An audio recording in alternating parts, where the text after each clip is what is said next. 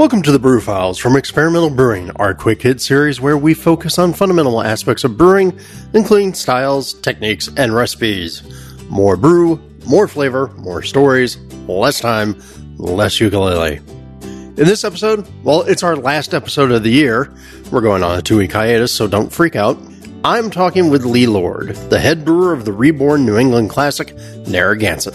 Lee runs the R&D brewery that brought Narragansett back to Rhode Island, and in this wildly digressive conversation, we touch on how she brought back a retooled Gansett classic that throws back further than the brewery's 130-year history.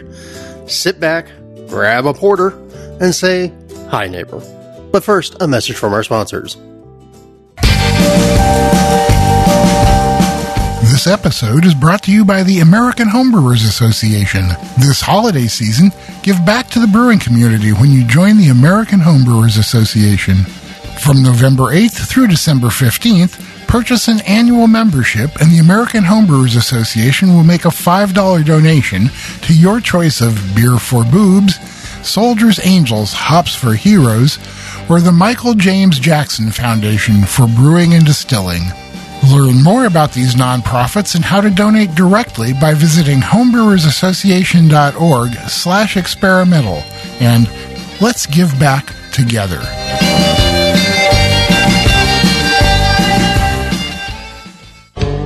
Getting accurate measurements of your beer is one of the keys to improving your brewing. The Pro Series hydrometers from Brewing America will help you help your beer. These American-made NIST traceable hydrometers are accurate, easy to read, and the kits come with a cleaning brush and cloth and a borosilicate test flask that uses half the sample size of most flasks. That means less beer for testing and more beer for you. Brewing America is a small, family-owned business of husband and wife veterans, so when you buy a Brewing America hydrometer, you're not only getting a great piece of equipment, you're supporting the people who support America. Brewing America hydrometers are available on Amazon or at www.brewingamerica.com.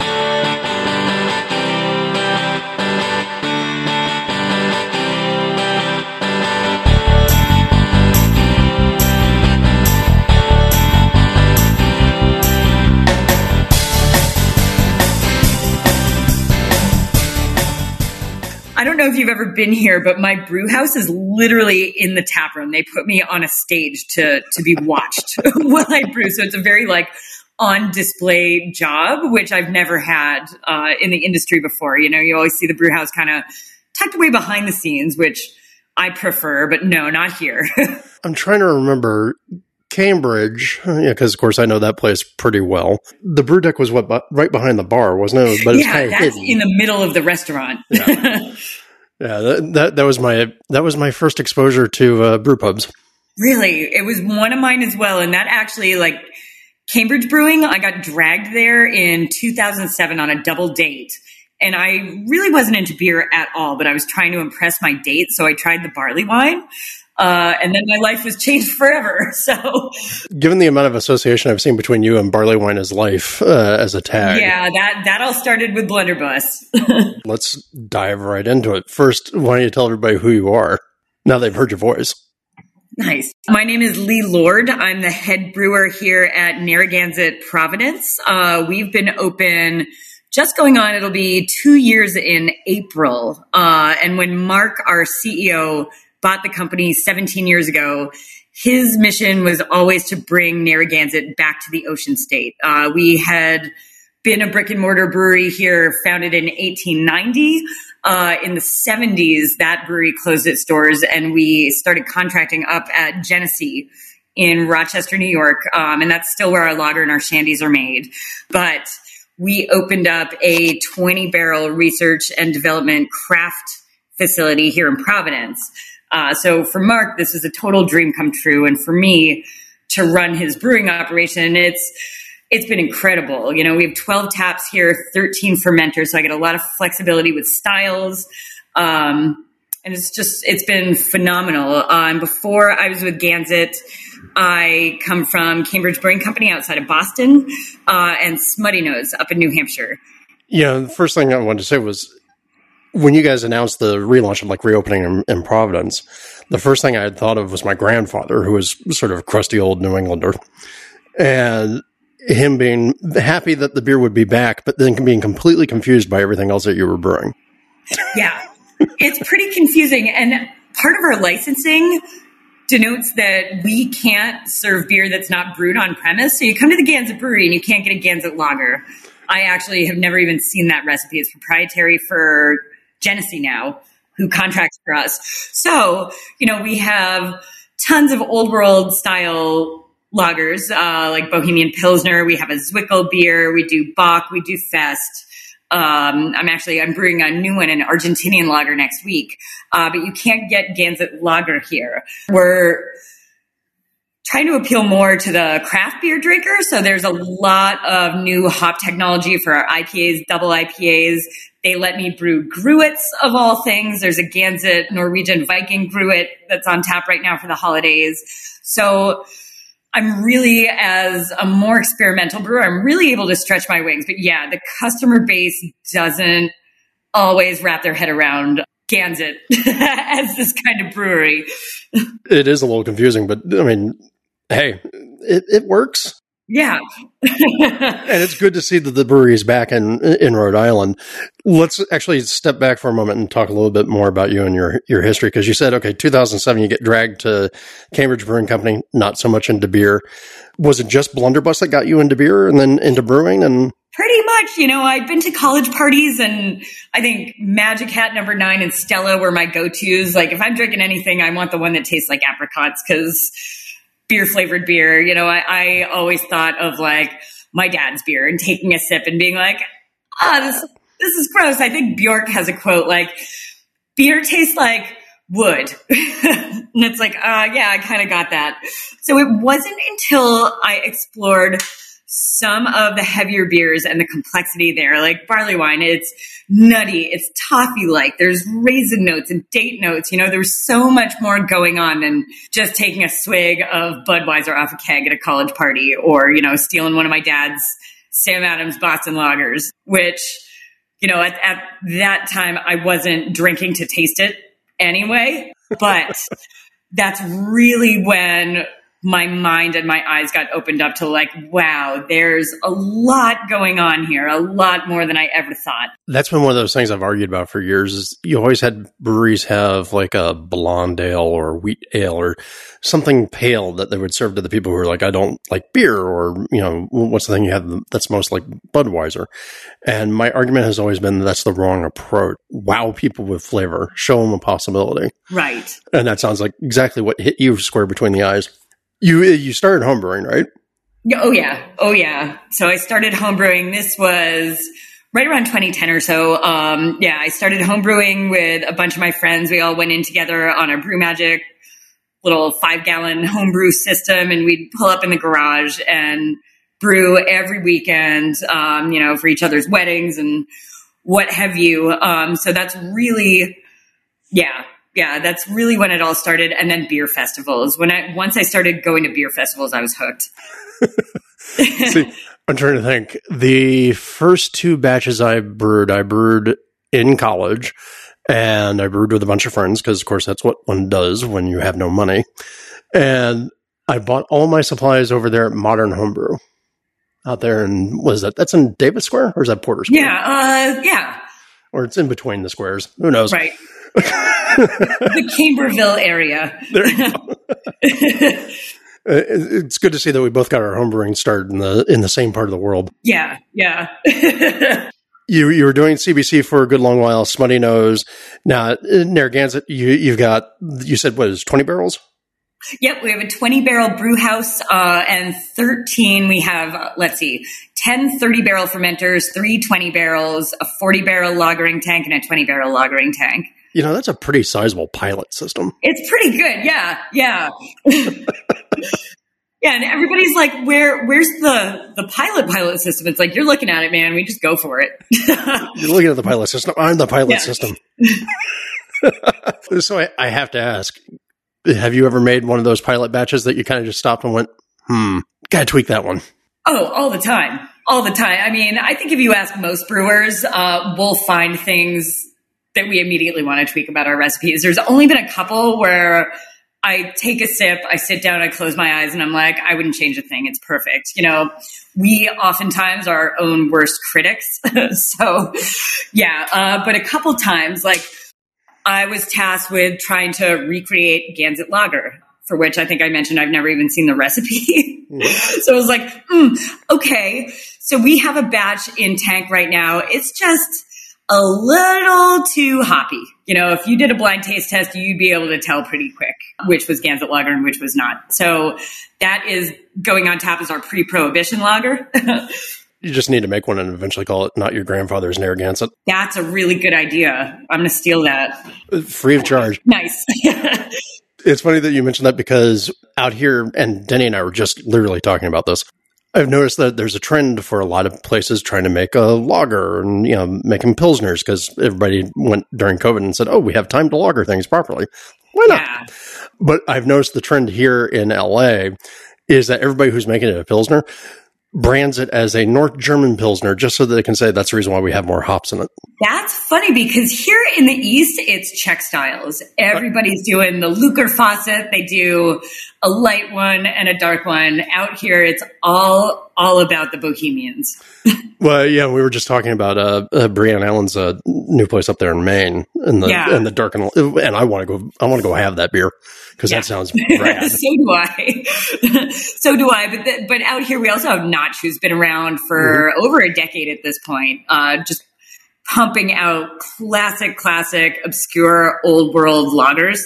Most of them are session strength. Most of them are decocted, if not once, a few times. So people are really grasping onto that right now in the craft sector, I think. And I think it's because, everybody, like the IPA craze hit and then the hazy IPA craze hit and everybody was like, what's next? And if you ask any brewer what they want next, it's like, I want to drink a lager, man. Like, even coming from me, the barley wine girl, like, I drink barley wine a couple times a year to keep it special. But most often than not, I've got a Pilsner in my hand. We always used to ask brewers when we'd go to their breweries and say, hey, after your shift is done, what are you drinking? And I'm fairly certain the most common answer was Coors Banquet.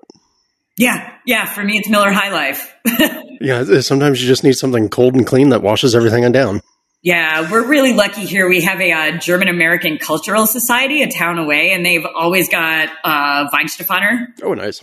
On all their taps. So that's where I go every Friday is I go for my Weihenstephaner lager. Like, I can drink that and know it's perfect, and it doesn't taste like working to me. I'm just like, this is the benchmark. Awesome. Well, the trend that I started to see out here, and like, God, I hope it keeps going, is seeing people do ordinary bitters or just bitters in general. I would be very happy if that trend actually accelerated. Me too. I was lucky enough to go brew in London this past spring, and I drank so much cask bitter and mild that I had a tummy ache for 3 days. That's the best sort of tummy ache. Yeah, the cask tummy ache. Like, something's still alive in there. I feel wonderful. Now, one of the things I did want to talk about, and actually the whole thing that inspired this was, I've been seeing lots of posts on beer social media. And of course, if you are beer friendly and beer active and you start following brewers and everything, you start seeing a lot of posts popping up very similar to other ones.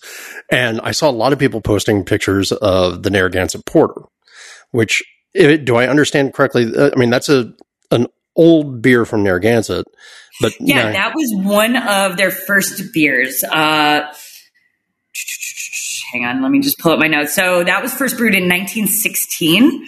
And that actually was one of the beers Narragansett got a special permit from the government to serve it during Prohibition for health benefits. It's a medicine. I think it was especially high in iron, so it was marketed to pregnant women. Yeah, but that's the beer that got Narragansett through Prohibition. Hey, why not? Yeah. I mean, look, if Guinness can market Guinness makes you strong, why not Porter for medicinal health? Yeah. You're not making the shandy, you're not making the lager in-house because that's out of Genesee in Rochester. The Porter came from you. The Porter came from me.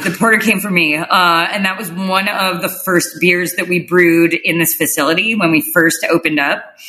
And that was going back. I think we released it in the early aughts, and we contracted it out of Revival Brewing. Mm-hmm. It's another brewery here in Rhode Island. So that was one of their brewmasters' recipes, that first one that we did. But the recipe, so that was a 7% porter. I'm not sure what the ABV or the recipe was back in 1916 when they first brewed it. I have a hard time picturing it would be that strong. Yeah. But we brewed Sean Larkin's recipe, that first batch that we did, but we've since changed the recipe to something very interesting and super dear to my heart. So we were approached by the Rhode Island Historical Society, who was founded in 1822, and asked to make an anniversary beer for them.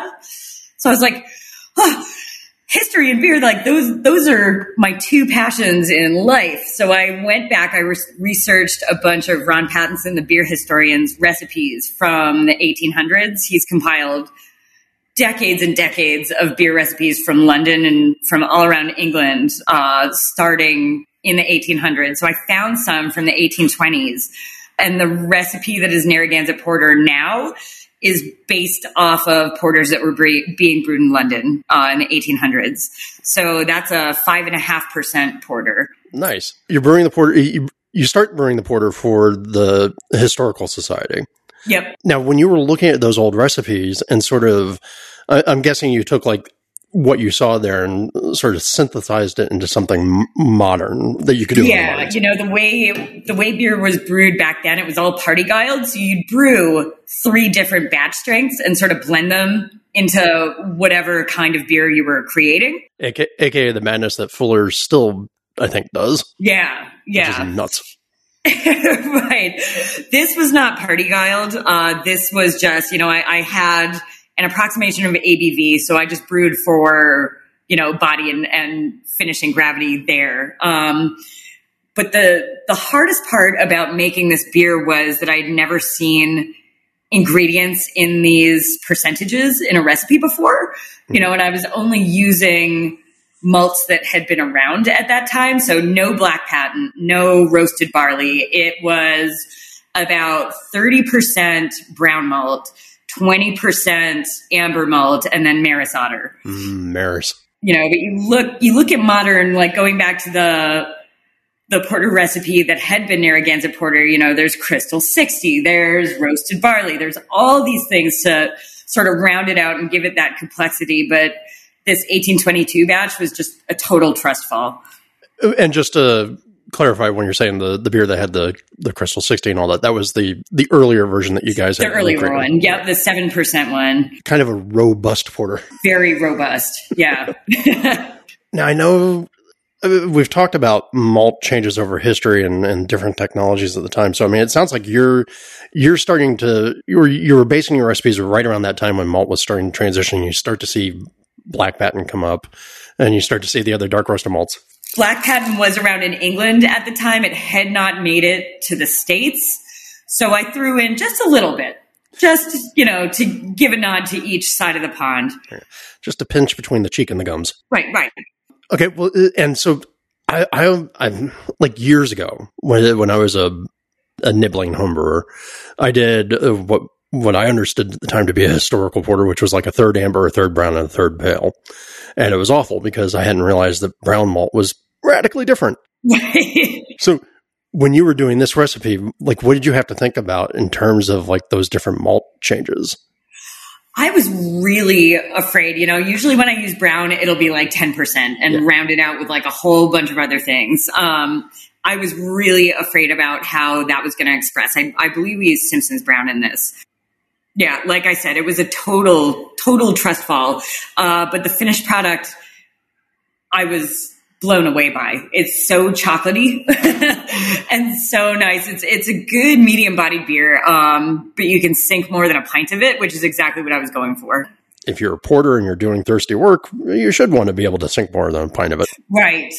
Right. And again, you're saying chocolatey notes, but again, just what? Brown, amber, and pale, right? Yep. Where do you think those chocolate notes come from then? I think they come from the brown. I do. I just tailored an imperial stout recipe that was pretty similar to the porter, just way more of everything. And it's expressed in the exact same way. I really think it's that Simpson's brown, which tends to be a little bit less roasty and sort of acrid than the other brown malts. It tends to be on the lighter side of brown, which I think is good, but you still get all that color you need. So here we go. We go from a beer of relatively unknown provenance in 1916 with the original porter. I have to imagine at some point in time it did the Yingling thing and just became like a dark lager. Yeah. I mean, trends at the time would suggest that for sure. So we go from there. Then with the revival of the brewery, we get sort of an Americanized, upgraded version, shall we say, in terms of the strength? Yeah, I mean, it was a very early aughts recipe, lots of crystal malt. I believe we used American hops in that, which for this new batch, it's all East Kent Golding. Well, thank God no Fuggles, because otherwise Denny would hate it. Denny is a charter member of the Fuggles Hater Club. Oh, then we're going to have words, man. I love Fuggles. I can already channel what he would say to you. He's just like, well, you just like the taste of dirt then. Well, kind of. So, and then we go from that sort of oompified American version to now this more historically, I don't want to say accurate because that's always kind of loaded, but... Oh, it's not accurate at all. I mean, if it was accurate, it would be Brettanomyces positive.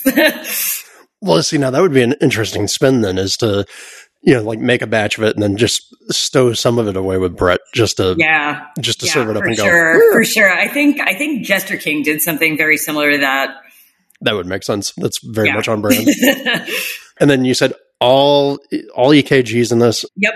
If we were looking at it from a modern hopping perspective, like how are you hopping this to be more historical or in difference? It's very low on bitterness. I think it tops out at 23 IBU.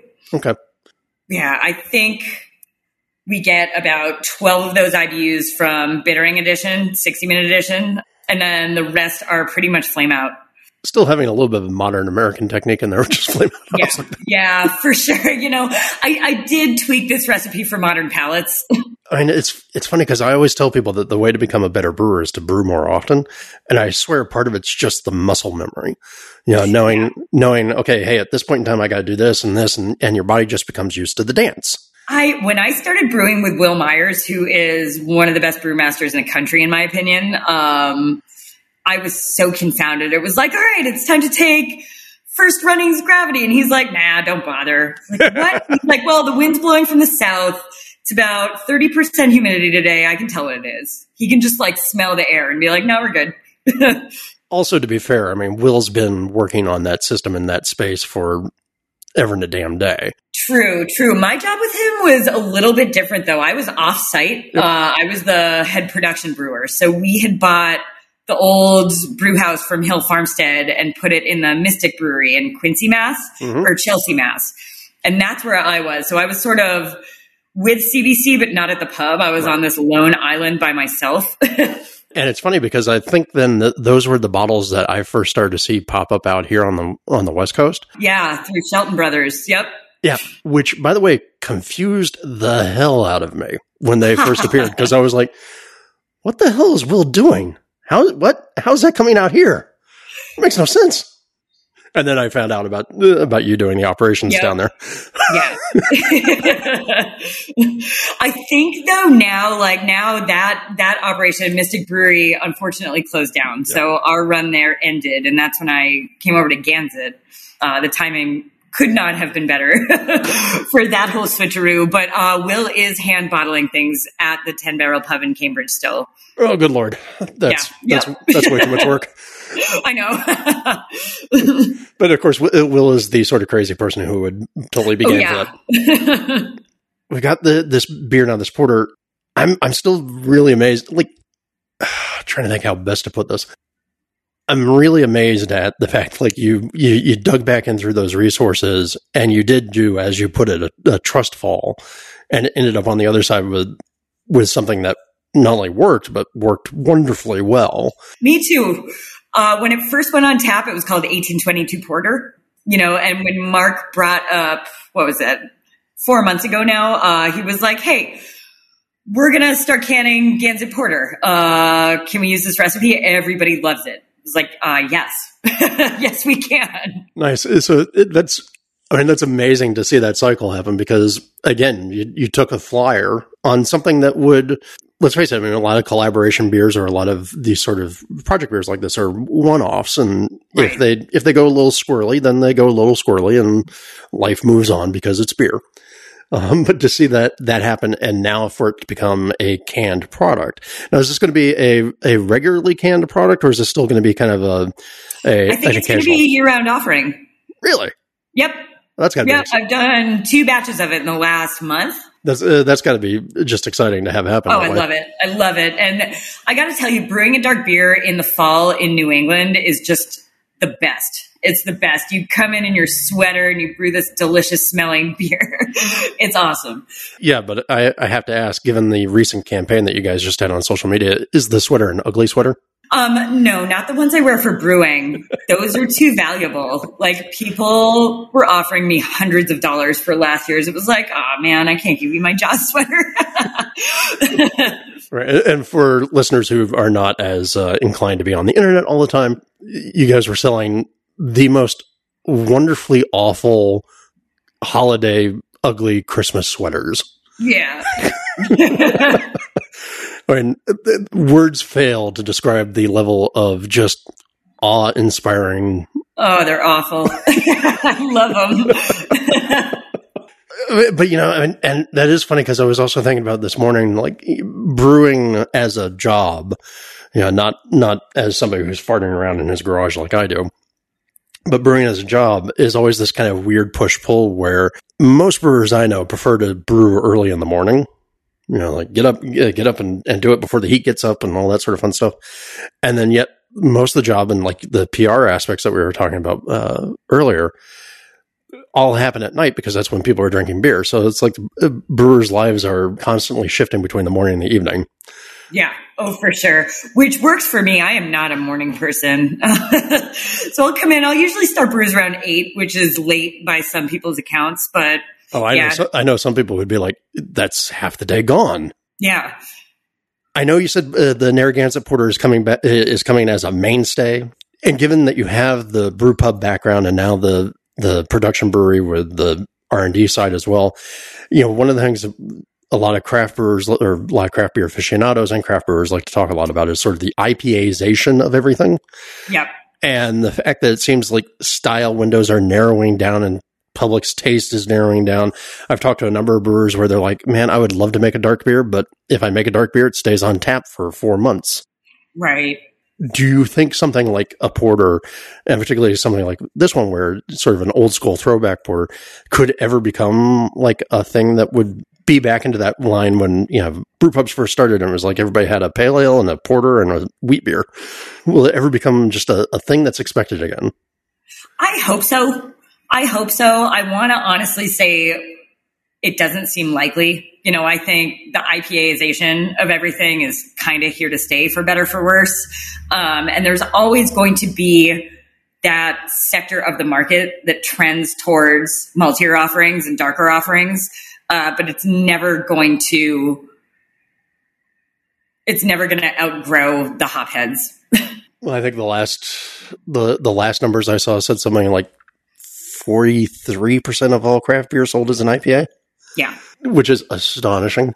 That makes sense. Like, I don't even go to liquor stores anymore because it's, you just get hit with this wall of like bright, prismatic, cartoonish IPA labels. And that's kind of it. And to find everything else, you have to dig. And it's like, oh man. And I've been lamenting recently, like the sort of dearth of Belgian classics on the shelves anymore. Oh yeah. That's been a huge hit. Like, I know Belgian-centric breweries other than Allagash, because they can do no wrong ever, but like Omegang is having a little bit of trouble and getting a lot of flack for offering other styles now. And, Mystic in Chelsea, Mass, where I used to brew for Cambridge Brewing Company, that was a Belgian-centric brewery and they couldn't stick it out. That's probably the biggest falling category in the U.S. beer scene right now. And as somebody who is a self-confessed Saison addict, makes me very sad. Yeah, same. You had mentioned earlier Shelton Brothers with the CBC offerings. I think it would be hard to understate how big of a loss that was. That was really sad for the whole community. I mean, luckily, most of the brands that they've covered have found other homes and other importers, but it's harder to find everything now. Yeah, it is. All right. And so just to close things out, because I know we've been yabbering on about porter and lots of digressive topics, which is fine by me. Okay. So you took a flyer on this recipe. You made this beer. You surprised yourself with how much this beer came out as like a beautiful song. If you were to sit down now knowing what you've done here and were to design a Lee porter, the most Lee porter that could be portered, what would it be? It would be something very close to this. I'm a huge English ale super dork, so it would certainly be a London porter with a Maris base. I would maybe dry this out just a little bit. This one's a little bit chewy on the back, so I might lower the body just a little bit because I want like 2 or 3 or 4 pints of this. And this one's so close, but it's just a little bit too chewy. And maybe add some roasted barley to just give it a little bit more backbone to the chocolate. Do you think that chewiness comes from that combination of the amber and the brown? Yeah, and the Maris. Maris can do no wrong. Right. Although, actually, the one I've been playing with recently, and the podcast listeners are sick of me talking about, is the Chevalier. Oh, BSG has been sold out of that, but I've been dying to try it. It makes Maris look like a 90-pound weakling. No, really? Yeah. Yes. Oh, God. It is a malt bomb and a pale malt. Oh, my God. What style do you use it for? I had looked at it for actually this porter, and BSG told me they couldn't get it in time, so I scrapped that and just went with Maris. But I mean, it would be totally appropriate for the porter. Of course, I mean, the way BSG is selling it, and Crisp is selling it as well, in a way that makes absolutely perfect sense for what we were just talking about with the market, is the original IPA malt. Okay. I mean, I get it. And they're right. And it's exactly how you'd want to sell it if you want to get people to buy it these days. Wow. But I will tell you that I made a mild with it. Oh. And it is the best. Yeah, arguably the best mild I've ever made. Really? Yeah. Oh, that's awesome. How strong is it? 3.4. Okay. Oh, perfect. So, I mean, just because it sings so much, and it does that great thing that a great base malt will do, which is it gives you lots of character and then still manages to get out of the way so that you get down to the back end of the beer and it's like, okay, I'm ready for the next sip. Oh, God. I can't wait to brew with it now. Have you ever used Imperial malt? I haven't. Okay. That was another one I was looking at, and that was another one that I couldn't get from my supplier in time as well. They tout that as a good dark beer base malt. Yeah, but I haven't used it. I'll keep you posted when I do, though. Please. All right. Now, isn't this one of those great things? Even though we're talking about like how much IPAs are dominating, and obviously all of the attention that people are paying to hops, but yet now we have so many options now for malt that it's amazing. Yep. It's like, ooh, do I use this malt or this malt? It's much better than the old choice of, well, I've got 2-row and maybe some 6-row. Right. And that's kind of, you see that in going through the Gansett recipe records. I got the recipes for Fresh Catch, for Porter, for all of our, kind of one-offs that we contracted out of other places in the early aughts. Mm-hmm. And you see that reflected, like everything's got a 2-row base, pretty much every single thing. And it's like, ooh, I have a lot of room to play with this. Yeah, well, it's great to see. You can move the needle now, and you can do it in ways that people. And you're talking about your 1820s recipe research. I mean, they didn't have this sort of choice, right? But now we can do that. Now we have that choice, so it's a new flavor palette, even if we're trying to recreate something older. Lee, I know it's a Friday. It's time for you to think about getting your Weichstefaner on. Yeah, it's beer time. Any last words that you want to give people about Narragansett, making a porter, or enjoying just life? I am imploring people to make more porters because I want to drink them. And so does my fiance. He hates IPAs. So wherever we go, we have to make sure there's a dark beer on for him. So make more porters. I want to drink them. There we go. All right. Well, ma'am, thank you so much for taking the time. Thank you. It's been a pleasure. Have a good one. All right. Bye, neighbor. Thank you, everyone, for joining us on another episode of the Brew Files. We hope that you enjoyed this meandering conversation that nominally discussed Lee's porters and what makes her porter hers. Now, make sure to stop into the brewery when you're in Providence and witness the magic of a classic old brewery reborn with a modern flair. And don't forget, we are going on holiday break, but we will be back in January with more goodness. Now remember, if you have show ideas, styles, brewers, techniques, ingredients, etc., you can drop us a line at podcast@experimentalbrew.com. Don't forget to get your questions in either. You can reach us at denny@experimentalbrew.com or drew@experimentalbrew.com. You can find us on Twitter, on Instagram, on Facebook, on Reddit, and just about every homebrew forum out there. And of course, you can always find us at www.experimentalbrew.com. Don't forget, you can support the podcast by leaving us a review in Apple Podcasts. You can click the AHA or BYO links on the website, and by going to Patreon and pledging $1 or $2 or more to our charitable cause, which for this part of the year is the Pongo Fund, a food bank for animals in need. Until next time, remember, the brew is out there, and we'll see you on the next episode of the Brew Files. And a Happy New Year! The seltzer sensation is here, and our friends at Mangrove Jacks have specifically formulated their newest craft series yeast for making homebrewed hard seltzer. The Mangrove Jacks hard seltzer yeast and nutrient produces a clean, neutral flavor and aroma profile, allowing you to get creative with your hard seltzer recipe. Homebrewers can use this blend of yeast and nutrient in their own seltzer recipes, or choose from one of the new Mangrove Jacks hard seltzer recipe kits, which are formulated to make up to 5 gallons of refreshing 4.5% seltzer. The kits come in 3 thirst-quenching varieties: Raspberry Breeze, Lemon and Lime Smash, and Pineapple Sunset.